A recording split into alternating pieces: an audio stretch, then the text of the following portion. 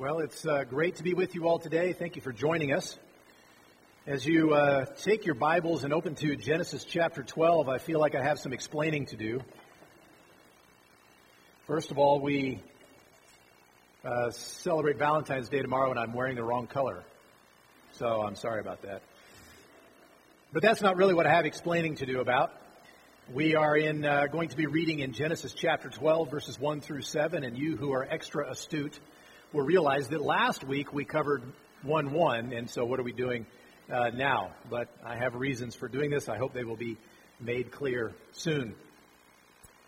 You have your Bible open to Genesis chapter 12. I want to read for us verses 1 through 7. Now the Lord said to Abram, "Go from your country and your kindred and your father's house to the land that I will show you. And I will make of you a great nation. And I will bless you and make your name great, so that you will be a blessing. I will bless those who bless you, and him who dishonors you I will curse. And in you all the families of the earth shall be blessed." So Abraham went, as the Lord had told him, and Lot went with him. Abram was 75 years old when he departed from Haran.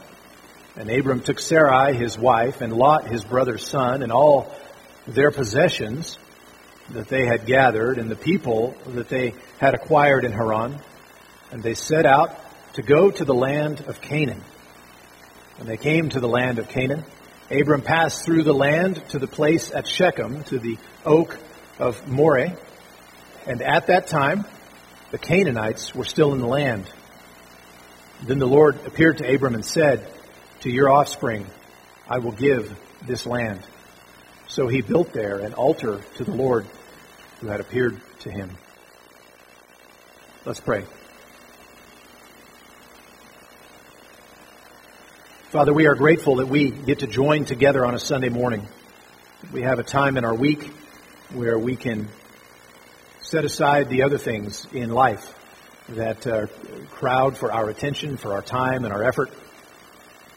We get to set those things aside for some moments and be together with your word open before us.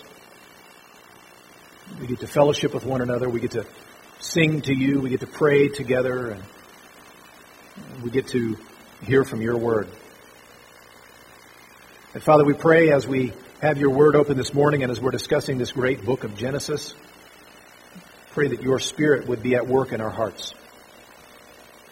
Even now, during this time, that you would be ministering to us, that you would speak, and that we would be changed. Father, I pray that you would help us not to be distracted this morning by what came before, what might come after, the things that concern us, that weigh on our minds, and many of which are very important, some are not. But for these moments, I pray that you would help us to concentrate, that we would hear from you, and that you would minister to us. Even as we look at these great themes in the book of Genesis that will continue to be great themes throughout the Bible. So we ask for your blessing. In Jesus' name, amen. Before we moved to Russia the second time, we lived in Russia for a year back in the 90s, as many of you recall, and then we were going to move to Russia we ended up going there in 2007, and we're there for 3 years. And in preparation for going, one of the things I thought would be a good idea would be to read a bunch of Russian literature in English, not in Russian, but Russian culture is a very literature-based culture. They have a lot of very famous works, and they don't tend to be short. They tend to be pretty significant. I was tempted to bring my copy of War and Peace just to show you, but it would have taken two hands to carry it, and I didn't know where to put it when I was done with it. So it's about that thick, okay? Well, one of the books that I was reading in preparation, trying to understand the Russian mind and Russian culture and things like that, one of the books was by Dostoevsky, and it's called The Brothers Karamazov. And it's a longer book, and it's pretty complicated, but it's one of their famous ones, and you've kind of got to read it if you want to be acquainted with Russian culture in that way. And so I was dutifully wading through that book, and I was talking to a man. I ran into him at work, and he asked what I was reading, and I showed him, and he himself was I think he'd been a literature major, and he was like, "Oh, Brothers K, that's a tough book. It's so steeped in Russian culture and in theology." He said, if I were you, I would just put it down and go for something lighter. And though I was tempted, I don't think he was ready for my answer. That I had lived in Russia, and I spoke some Russian, and so I had an intense interest in and some basis of understanding Russian culture to a certain degree, and I have particular interest in theology. And had just finished up, graduate school, and so I wasn't too concerned about discussing theology. But it's important. I mean, he was right to observe that when you're reading a book that big or a book that complex or a book that important, you need to have a grasp of the themes of the book so that you can understand the direction of what's going on, the arguments that are being made and what's going on in the story. And that was certainly true with that book. Well, we're in the book of Genesis, and we're just beginning. And so, no, I haven't skipped those chapters, and no, we're not going to finish Genesis in 3 weeks. I know some of you were doing the calculations and thinking that we're almost there. We finished a series. But you would be wrong if you thought that. The reason for looking at Genesis chapter 12 is because we see these themes wrapped up in this section right here. Some really key themes that are going to be important for us in understanding the argument that Genesis is making, the direction that Genesis is going to go, the things that are really being emphasized and that are really important to the author, and therefore what ought to be important to us as we read through it. And likewise, this being the first book of the Bible, there's a tone being set, that these themes are going to occur throughout the rest of the Bible. And so we need to have a little bit of a grasp on them. And so it's to that end that we are looking at these three themes: the promise of the land, and the promise of offspring, and the promise of blessing. And we want to use those, identifying them as themes that will be woven together throughout the course of Genesis that will help us understand the direction that the author is intending to take us in Genesis, what he would have us understand. And so we want to look at each of these three in turn, and by pulling them apart and talking about first one and then this and then the next one, it gives the impression that they're not connected. But as we'll see as we go through it, they are woven together through the whole storyline. The whole storyline will be weaving these three together. And so the first one we want to talk about is this promised land. And the word land is sometimes translated in different ways, and I'll try and point out where it's translated differently in these different verses. But we see it right there in verse 1 of chapter 12. Now the Lord said to Abram, "Go from your land and your kindred and your father's house to the land that I will show you." And so even looking at this very key passage here in Genesis chapter 12, which is going to be important for our understanding of all manner of things, we see that land is at the heart of it. There's a promise of land. God calls Abram to go out of his homeland. So, okay, he's supposed to leave. Well, where is he going? Where is he headed? That means he needs a place to go. So when we think about land in the book of Genesis, there's an interesting pattern. There are interesting things for us to pay attention to. That really, even all the way back in the creation narrative, in chapter 1, we see that land is a huge theme. If you could count the number of times land or earth, same word, it occurs in there, it's over and over and over again in that section. It's going to be a large topic of discussion, even as introduced by the early chapter, the very first chapter of Genesis. And it's going to remain a theme throughout the rest of the book of Genesis. And so we see that it starts early. And of course, Adam and Eve were placed into a land, weren't they? They were placed into a garden.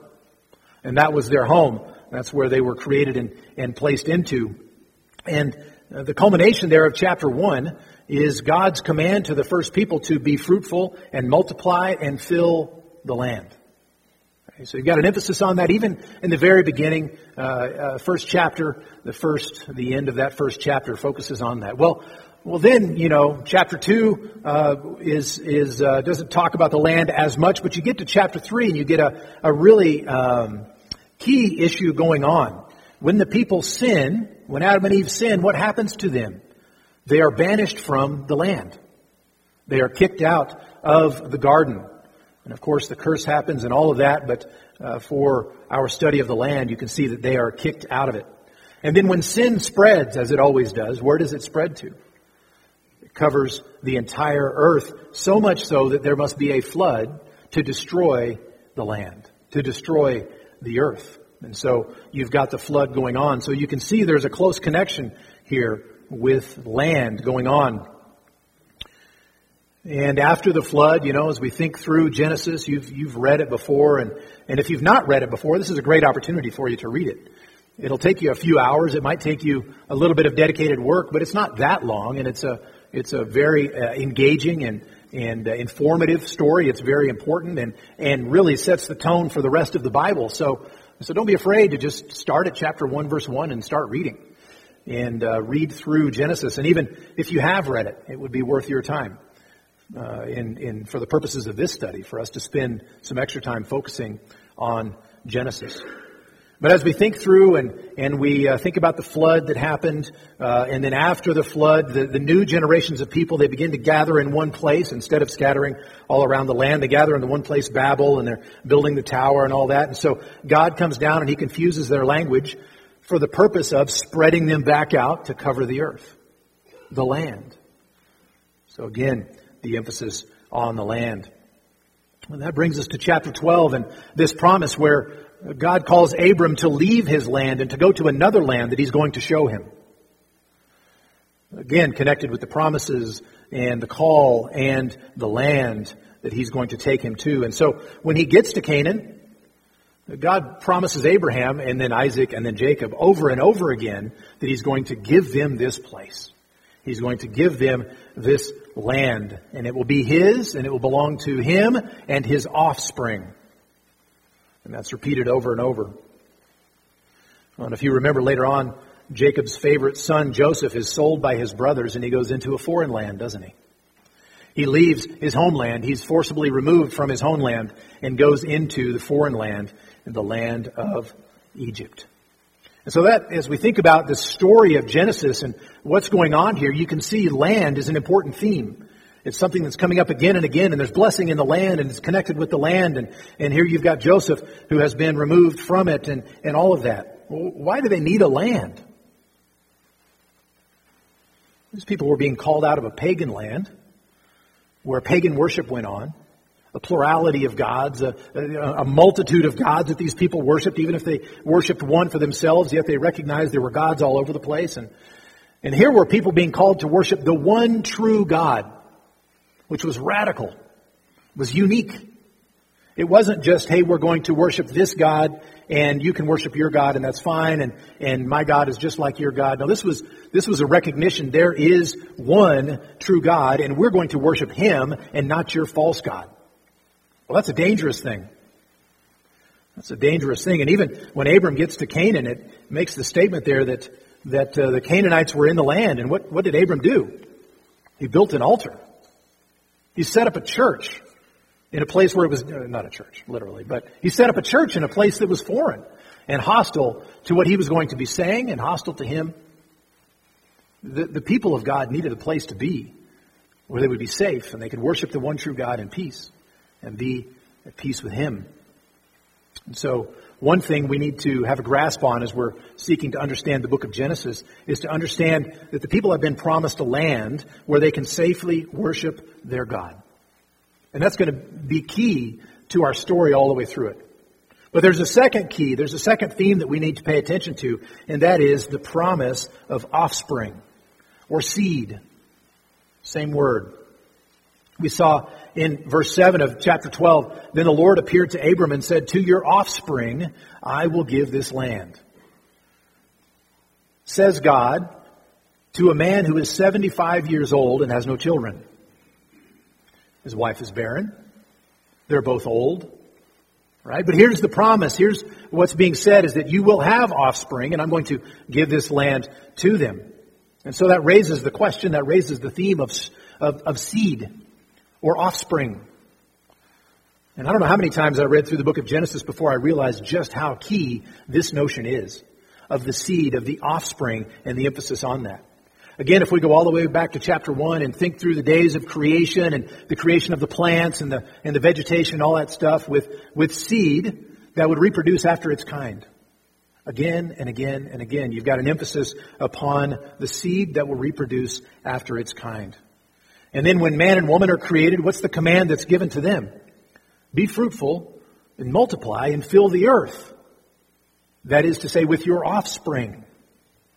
So now it's not just the plants that are multiplying and continuing after their kind, reproducing after their kind, but it's the humans who will do the same. And actually they're being commanded to do the same. And so we see this idea of seed is important. This idea of offspring is important. Well, think a couple chapters forward, when we get to chapter 3, of course, which is where you have this, the fall happen. And the man and the woman and sin enters into this picture. And the cursing comes as a result of their sin. And it's a terrible and tragic moment. But even in the midst of that tragic moment, there's a promise. The promise, the first giving of the gospel in Genesis 3 and verse 15. That promise is made that there will be one, a seed of the woman. An offspring of the woman who's going to do battle and is going to crush the head of the serpent who brought temptation and sin into the garden in the first place. There's going to be a cosmic battle, and the seed of the woman is going to crush the skull of the serpent. So the promise is given in the form of a seed, offspring. And what that does is that should pique our interest, that we should be paying attention to offspring. We should be paying attention to seed and how that plays out in the book of Genesis. And so Noah comes along. The flood has happened. Noah comes along and survives the flood. And what's the command given to Noah? Be fruitful and multiply and fill the earth with your offspring. So they're still anticipating, they're still waiting. And so he says, Noah, you need to be fruitful and multiply. Emphasis again on offspring. Emphasis again on seed. Right? That's where the blessing is going to come. And in fact, God tells Abraham and Isaac and Jacob that their seed will be as numerous as the stars of the heavens or as the sands of the seashore. Not a small little tribe, not a small little group, which is about all Abraham could get his mind around, and understandably so, but a massive multitude, uncountable. That's going to be the offspring. That's going to be the seed. And through those offspring, God would bring His blessing to all the families of the earth. The promise of the offspring, the seed, should create in us a sense of expectation. Even back in 3:15, we should start listening for and watching for in this book. Who are the babies? Where are the babies? Have you thought about how many barren women there are in Genesis? Why is that such an emphasis? It's because they're anticipating a seed. They're anticipating the offspring, but they're not having children, and it's a frustration, and it causes them concern, and it causes them angst, and it causes all kinds of problems that they run into. But it should generate in us a curiosity, a special attention to the seed in Genesis. The offspring, those who are going to come despite the circumstances, because God has promised that it will be the case. And not only is that true for you and me as we are the readers of this and we stand back and we have the perspective that we have, but it's key in their own understanding. Why was it so important for them to have children? Well, a lot of reasons for that. And one of those reasons is they were anticipating the seed of the woman who would finally do battle with the serpent, the one who introduced all of the problems into our world, the one through whom sin came to us. And so they're anticipating. They're wanting to have the child. Maybe they will be the ones that get to bear the seed of the woman. And so there's this anticipation. There's this expectation. They're looking for who this one is going to be, who is going to come and crush the serpent's head. So the promise of the seed, beginning all the way back in 3:15, should make us watchful for the one who will be the Redeemer in Genesis. And again, I've said before, and this should be not new to us, but there are themes that continue all the way through the Bible. And is that theme of a skull crusher, the theme of the one who's going to defeat the serpent, a theme that continues through the Bible? Of course. You get to Revelation and you read through it, and whatever you understand or don't understand about it, you see dragon. There's a dragon doing battle, right? And there's this woman giving birth. You have the same thing continued all the way to the end. The themes of this serpent and him needing to be crushed, and this seed of the woman who will do so. And so we're going to see that even as we go through Genesis. Well, now, you and I don't have to speak in vague terms. We have more than just Genesis. We have the rest of the Bible, and you and I know this is talking about and pointing ultimately towards Jesus. The one who will crush the skull of that serpent, who will crush the enemy, who will defeat him on the cross. Even though it bruises his heel, even though it does terrible damage to him, yet it will be redemption for you and me, and it will be crushing to the serpent. And so when you and I read this, we need to be thinking forward about how this is pointing us to Jesus and him as the fulfillment of this. That the problems that are introduced in Genesis chapter 3, that sin that comes on the scene right there, that, by the way, affects you and me, doesn't it? We don't have to look all the way back to Genesis 3 to find sin. Just look at your week, right? It still affects us. That sin that they fell into is the sin that we've been born into. And so we, as we read through Genesis, ought to be looking for the one who will redeem us. And you and I know the truth. You and I know where it ends up. You and I know that it ultimately points at Jesus. That he's the one who comes on the scene. And he stands in the place of the first Adam. But whereas the first Adam gave in, and he gave in to temptation and he sinned, yet the last Adam, Jesus, when he comes on the scene, faces temptation and obeys God in the midst of it.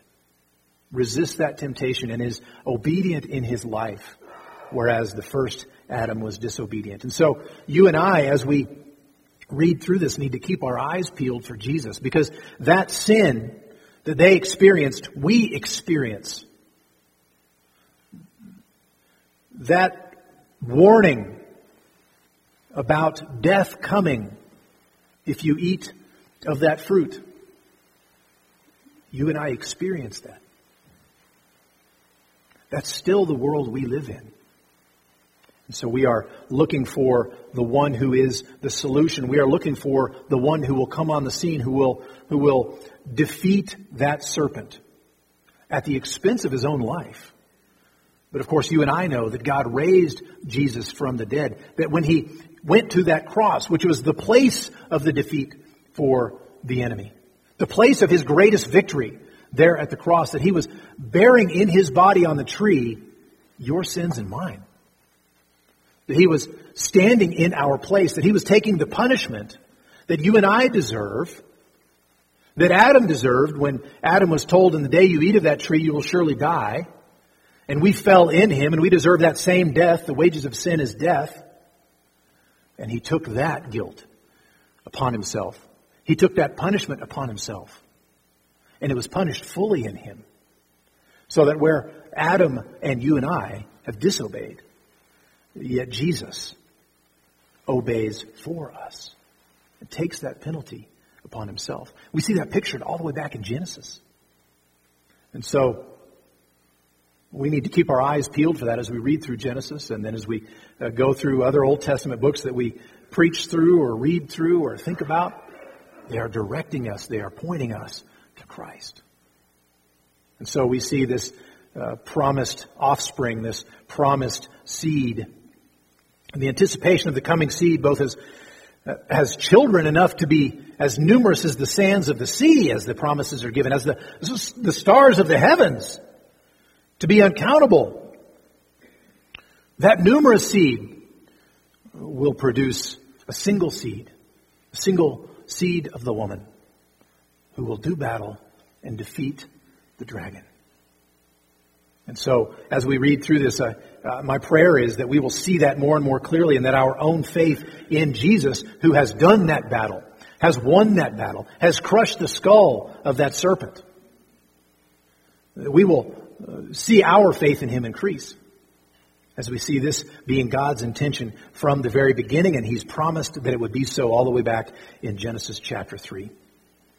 And there's a final theme we want to look at, and that is the theme of the promised blessing. Verses 2 and 3 of Genesis chapter 12, I will make of you a great nation, and I will bless you, and make your name great, so that you will be a blessing. I will bless those who bless you, and him who dishonors you I will curse. And in you all the families of the earth shall be blessed. And so we see in Genesis chapter 12 this theme of blessing. This isn't the first place we find it, and this isn't perhaps even the greatest place that we find it, though it's pointing to the greatest truth. But it's a theme that plays through Genesis all the way. And so as you and I are reading, and as we are studying through Genesis together, let's be listening for that blessing, them seeking the blessing, and where they find it, and how it's to be found, and God's promise of it. Well, thinking back again to creation, we can see that God blessed creation from the beginning. Again and again. He blessed them and commanded them, be fruitful and multiply.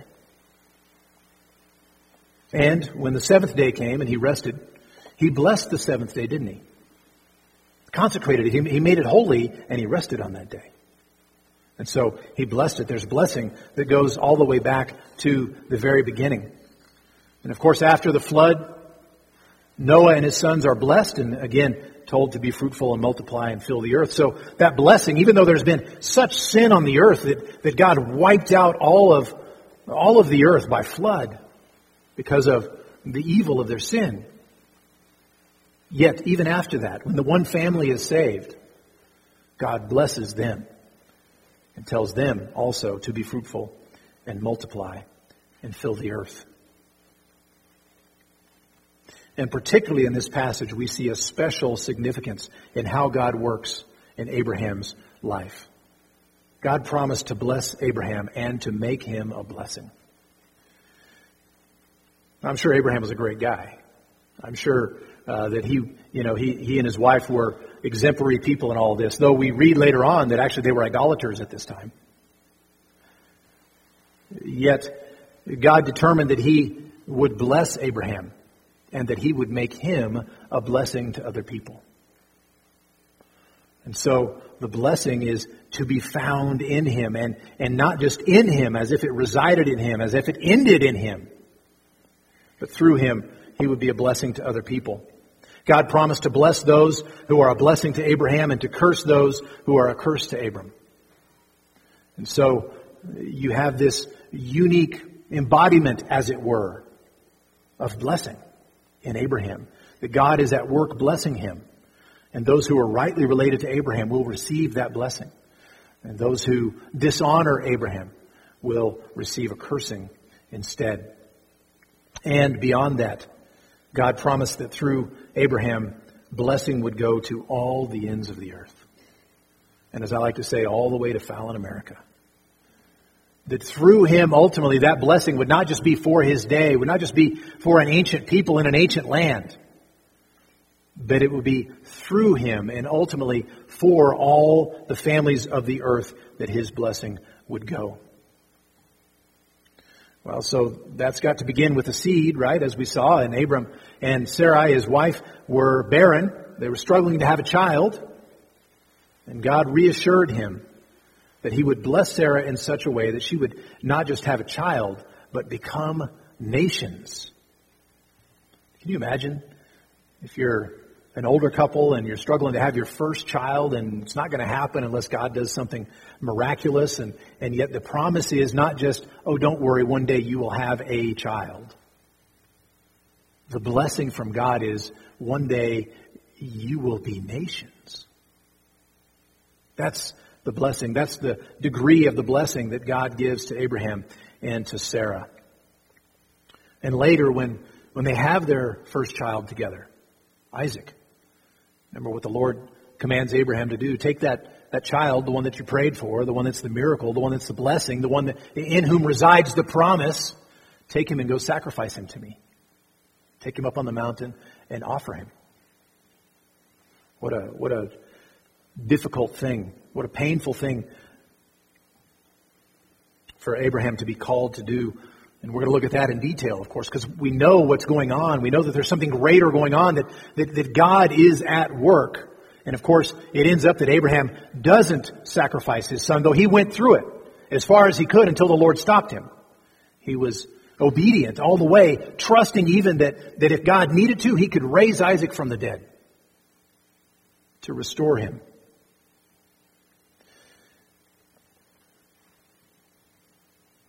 So they have this child there. He's commanded to go and offer this child, but God recalls promises that he's made before to Abraham. He says, "By myself I have sworn." This is in chapter 22. Declares the Lord, "Because you have done this and have not withheld your son, your only son, I will surely bless you.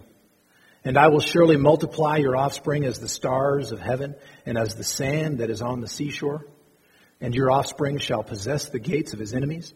And in your offspring shall all the nations of the earth be blessed, because you have obeyed my voice." The blessing that Abraham and Sarah had was located in that one child. And after this happens on Mount Moriah, and after he agrees and goes through with, as far as he can, offering his son, that blessing, it becomes clear to Abraham it's not just located in a son, but the blessing becomes greater and much more far-reaching, that he will bless all the nations of the earth because of Abraham. And so we see blessing as a big thing in Abraham's life. It's a big thing in his son Isaac's life. And when you get to Jacob, Jacob comes on the scene, and he really wanted to be blessed just like his father and just like his grandfather. I mean, you come from a long line of people that God had worked uniquely with in the history of all the world. And here Jacob comes on the scene, and he's a twin, but he's the younger twin, right? Stinks to be him. He's just a few minutes late. If he'd have been born a little bit earlier, things might have been different. That's probably how he was thinking. And so he really wanted that blessing. And we're going to see throughout Jacob's life, which is a giant chunk of Genesis, it's him clawing after, seeking after, demanding, struggling to gain that blessing.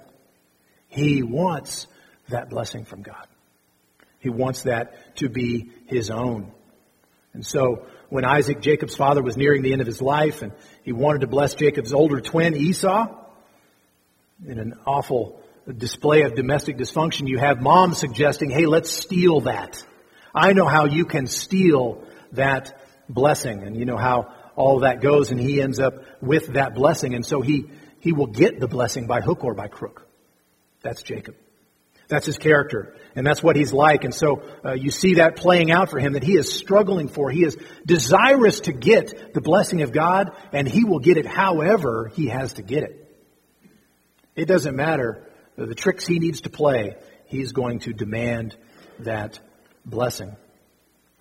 And when Jacob has been sent away very wisely by his father, been sent away to Paddan Aram, he's coming back 20 years later, and he's got this large family, and he's wealthy now, and he's returning, but he's coming back into the land where his brother lives, his big brother, the one he stole from.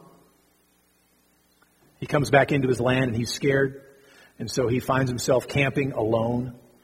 All of his property and his family is in another place, and he's out there by himself. And while he's out there camping alone, a mysterious man comes and wrestles with him.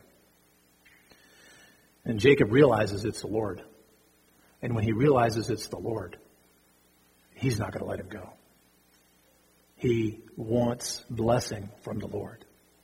And so he holds on, and he clings to him, and he seeks the blessing of the Lord.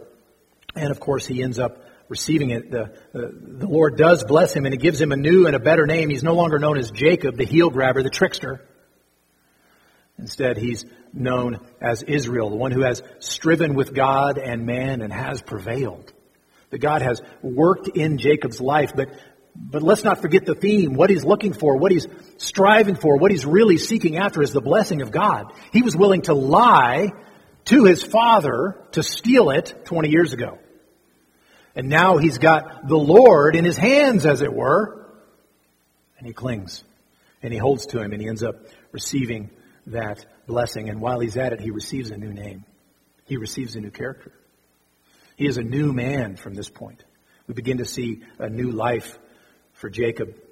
And by the end of this book, we see that Jacob and his family, they've moved down to Egypt because of the famine in the land, and Joseph has been sent down, and he's the prime minister now of Egypt and all that stuff. And so they end up going down into Egypt, and it's a place of blessing, and Egypt is a blessing to them, and Pharaoh is a blessing to Joseph and Jacob and their family. And what does Jacob do? He blesses. Twice, he blesses Pharaoh. And so the promise was given back in Genesis chapter 12 that you will be a blessing to other people. And those who bless you, I will bless. And here you have Egypt blessing this family, blessing Jacob, Joseph, this whole family. And so in return, you have Jacob who turns to Pharaoh and blesses him. So you have a picture of that blessing that resides in this family now being spread to other people. So blessing is a big deal as we look through the book of Genesis, that the promise made back all the way in chapter 12 is coming to fruition in some small way in the end of the book. But of course, you and I don't have to stop at the end of the book. We need to read and understand the book and how it fits together and what's being said here in Genesis. But we have the whole Bible, and we know that the blessing wasn't just meant to be words pronounced by Jacob to the Pharaoh. The ultimate blessing that goes to the ends of the earth, all the families of the earth, is not a blessing like that one, though that's a small picture of it. You and I know the blessing is much greater. As we think back to the seed, we think back to the offspring, who's the seed of the woman is going to come onto the scene and is going to crush the head of the serpent. What's the reward for that? What's the result for that? Well, you and I know the rest of the story. That all those who have faith in Christ, all those who will look to that offering made by that seed of the woman and trust in Him, not seeking to make an offering of their own that's going to make it work, not seeking to acquire for themselves a righteousness of their own that's going to appease God in some way, but looking to the seed of the woman and what He has accomplished. For all of those who will look to Him, there is blessing. Joyous blessing. And the blessing that you and I receive is not just, words spoken by a prophet. It's not just a safe place for us to live or something like that. The blessing that you and I receive is ultimately greater than that. The blessing that you and I receive is a restoration with more added on to the way things were in the beginning. Where we, instead of having enmity with God because of Adam and Eve and their sin and our sin, there is peace in that relationship between us and God. And we walk with God in peace because of Jesus. The enmity has been put away. The serpent has had his skull crushed. And you and I reap the benefits of that. That's the blessing. And so we dwell with Him. We have peace with Him because of Christ. That's what we have now. That's the blessing that you and I receive by faith in Christ. And so you and I don't look for a land for ourselves or a place to go or something like that. You and I know peace with God right here and right now. And it is ours because of the seed of the woman. The blessing that comes to us through Abraham's family, ultimately through the seed, Jesus Himself. Because of what He's done, you and I have peace with God. And so these great themes will help us to get a grip on how to understand Genesis and what's being communicated here. There's more to it than this, but you will see these themes occur again and again throughout the book. And so you and I need to not forget the rest of the story. When we're looking at this passage, when we're looking at the text of Genesis, it's tempting for us, and it wouldn't be a bad thing to spend a lot of time talking about the fossil record and different scientific things and this and that, and all that stuff has its place. But Genesis is meant to point us to Jesus. Point us to the one who will restore a relationship between fallen man because of the seed of the woman. And so as we're working through it and as we're reading through it, we can think about those, the fossil record and science and history and how all that goes on. But we must not forget Jesus in Genesis, which is the direction it points us. So I have a couple of doctrinal things that I want to comment on just at the conclusion, things we learn even by this very brief study of these themes in Genesis. First of all, God keeps His promises, even when it doesn't look like He could. When you've got Abraham getting older and older, and more to the point, his wife getting older and older. But God keeps His promises, and He still does. He says, I will never leave you nor forsake you. And you want to raise your hand sometime and say, it sure seems like you've left me and forsaken me. He keeps His promise. He has not left you. He has not forsaken you. So first thing, God keeps His promises. Second, God is sovereign over history and thus is able to keep His promises. It's not just that God has really good intentions, but things kind of got away from Him sometimes, right? We would never say that. We would never make a statement like that. But practically in our lives, we can sometimes think that. I'm so far into this thing that God is, there's no way God can keep His promise. Right? It's not as if He has good intentions, but a short arm. He has good intentions. He keeps His promises, and He has the power to do so. Nothing can stand in His way. And so, for some of you who are here this morning who may not know Christ, maybe you've never trusted Christ, you've never thought of these things, you've never realized your own need for a Savior, you've never realized that your own sin has consequences that are eternal. And you think, well, but God can't save me, I'm too far gone. His arm is not too short. He promises He will save everyone who looks to Him in faith. And that includes you, if you will but trust in Him. So God is sovereign over history, and thus He's able to keep His promises. And thirdly, God is a gracious Redeemer and has always been. All the way back in the beginning of the book, we see Him beginning to work redemption, making promises already of the seed of the woman who will come on the scene and bring redemption. And so our God is a redeeming God. And in Him we take great hope. Because I look at my life sometimes and I think, I'm sure in need of redemption. He is a redeeming God in Jesus. So those are the doctrinal things. A couple of practical things.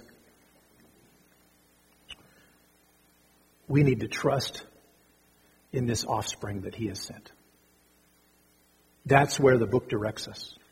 To look for this seed of the woman. Now, they're looking forward to the seed of the woman. They're anticipating, they're awaiting. And you and I look backwards at what has been accomplished. And we look to the seed of the woman who is Jesus, and we see what He has done. And so, practically, we need to put our faith in Him and trust in Him. Even sometimes when we are in a situation that is so bad that it would drag our eyes away from Him. Remember to look back. Remember to look to the seed of the woman and not forget. And secondly, even when you can't see how God could possibly work in your situation to cause it to turn out for your good, which we have promised in Romans 8:28, even when you can't see how that could possibly be, He still can. And He still does. He promised that it would be so. He is able to do it. If you've read through Genesis, you've read through the rest of the Pentateuch, the first 5 books of the Bible, you've read through the rest of the Old Testament, you can see that things get pretty dark. I mean, you think about even right before the flood came. Why did the flood come?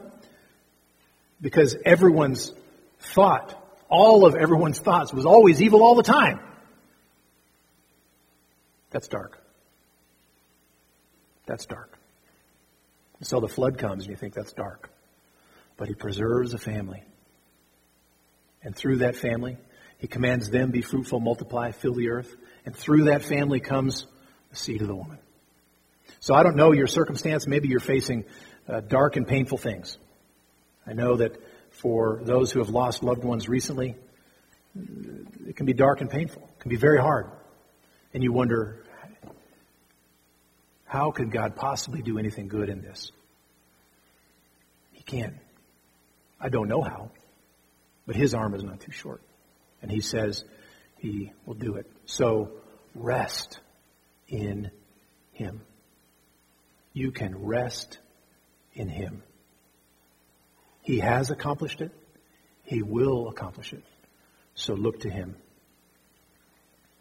So in conclusion, God made promises to his people that he would provide them offspring as numerous as the sand of the seashore, a place for those offspring to live securely at peace with their God, and thirdly, God's blessing to them, that he would be their God and they would be his people. What a promise and what a blessing. And through them, this blessing goes to the whole world, even to you and to me, to all who believe that Jesus is the fulfillment of God's requirements to restore us to that fellowship with him. And so the promises given here are not just for that day. They are for that day, but they are not just for that day. They are for you and for me, and we see them fulfilled even in our lives. So as we go through Genesis and work through this, my desire is that it will increase our faith. And actually, faith comes by hearing, and hearing the word of Christ. And so I'm encouraged, and I take confidence that as we study even Genesis, this ancient book, that we will be directed in our focus, in our hearts, and in our faith to look to Christ and find in him our rest and our peace. Let's pray. Father, thank you for this great book that we could read and spend the rest of our lives pondering, and that would be a good endeavor. But only if we see Jesus in it. Father, my desire is that we would look at this text and what you have for us in it. That we as a congregation would look to Genesis and we would see the promises made and how they are resolved and kept in Jesus. Father, we rejoice in the seed of the woman who has crushed the skull of the serpent. And we get to enjoy and revel in that blessing of being restored to peace with you. Father, I pray for each of us that even as we work through this book, our eyes would be lifted to you and we would trust you more as we hear more about you and more about your Son, even in the book of Genesis. We ask for your blessing on each one here. In Jesus' name, amen. There's going to be a family up front to pray with you. If you want to come and pray with them, I would encourage you to do that. They love to pray with you. Also, children, if you filled out the blast zone, Mrs. Beheimer is going to be over here to talk to you about that. And otherwise, God bless you all. And I have these words for us from Romans 15. May the God of hope fill you with all joy and peace in believing, so that by the power of the Holy Spirit you may abound in hope. God bless you all, and you're dismissed.